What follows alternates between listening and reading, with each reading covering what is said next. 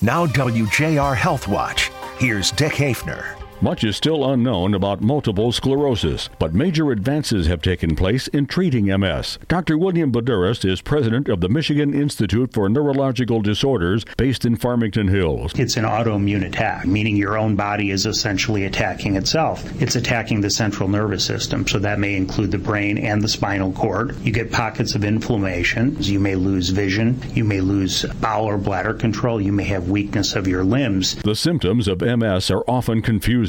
Well, I think for quite a few people, because in general, MS is a young person's disease. So a lot of times we'll make a diagnosis, but in retrospect, these patients have been having symptoms on and off for years. The clinic, they refer to as MIND, includes a large modern infusion center where patients are given the latest cutting-edge drugs. Literally stopping the disease in its tracks. And when you see these patients come back after they've been on a high-efficacy medication, literally no relapses, no need for steroids, stabilization in their MRIs, and no further progression in disability. The MIND Clinic is also the home of research, which has led to the new and effective drugs. We're very fortunate with our large MS patient population that we have opportunities for people to enter into research. The Michigan Institute for Neurological Disorders in Farmington Hills and clinics in Roseville and Dearborn Heights can be reached at 248-553-0010 or mindonline.com. I'm Dick Hafner for WJR Health Watch.